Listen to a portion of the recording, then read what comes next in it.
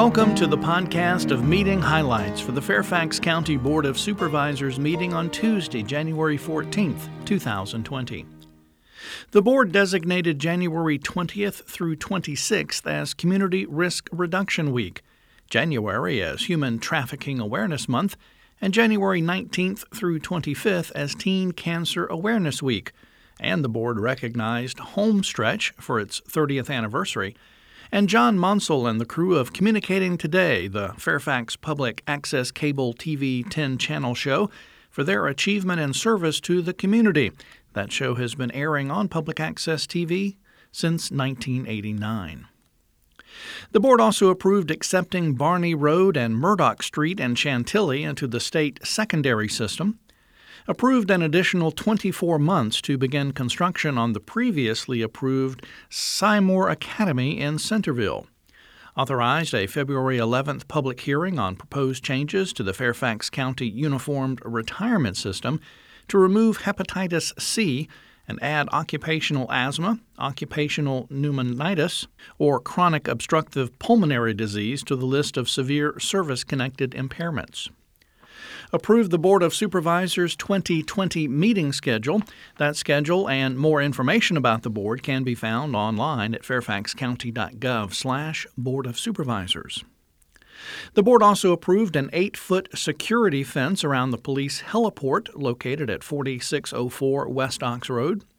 Received information on the Fairfax Falls Church Community Services Board's new fee schedule that maximizes revenues from Medicaid, Medicare, and other health insurance, and other health insurers.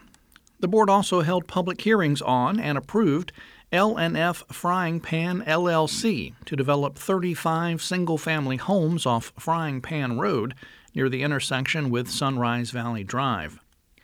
Chick-fil-A to develop a 4,300-square-foot restaurant with a drive-through at 7120 Little River Turnpike.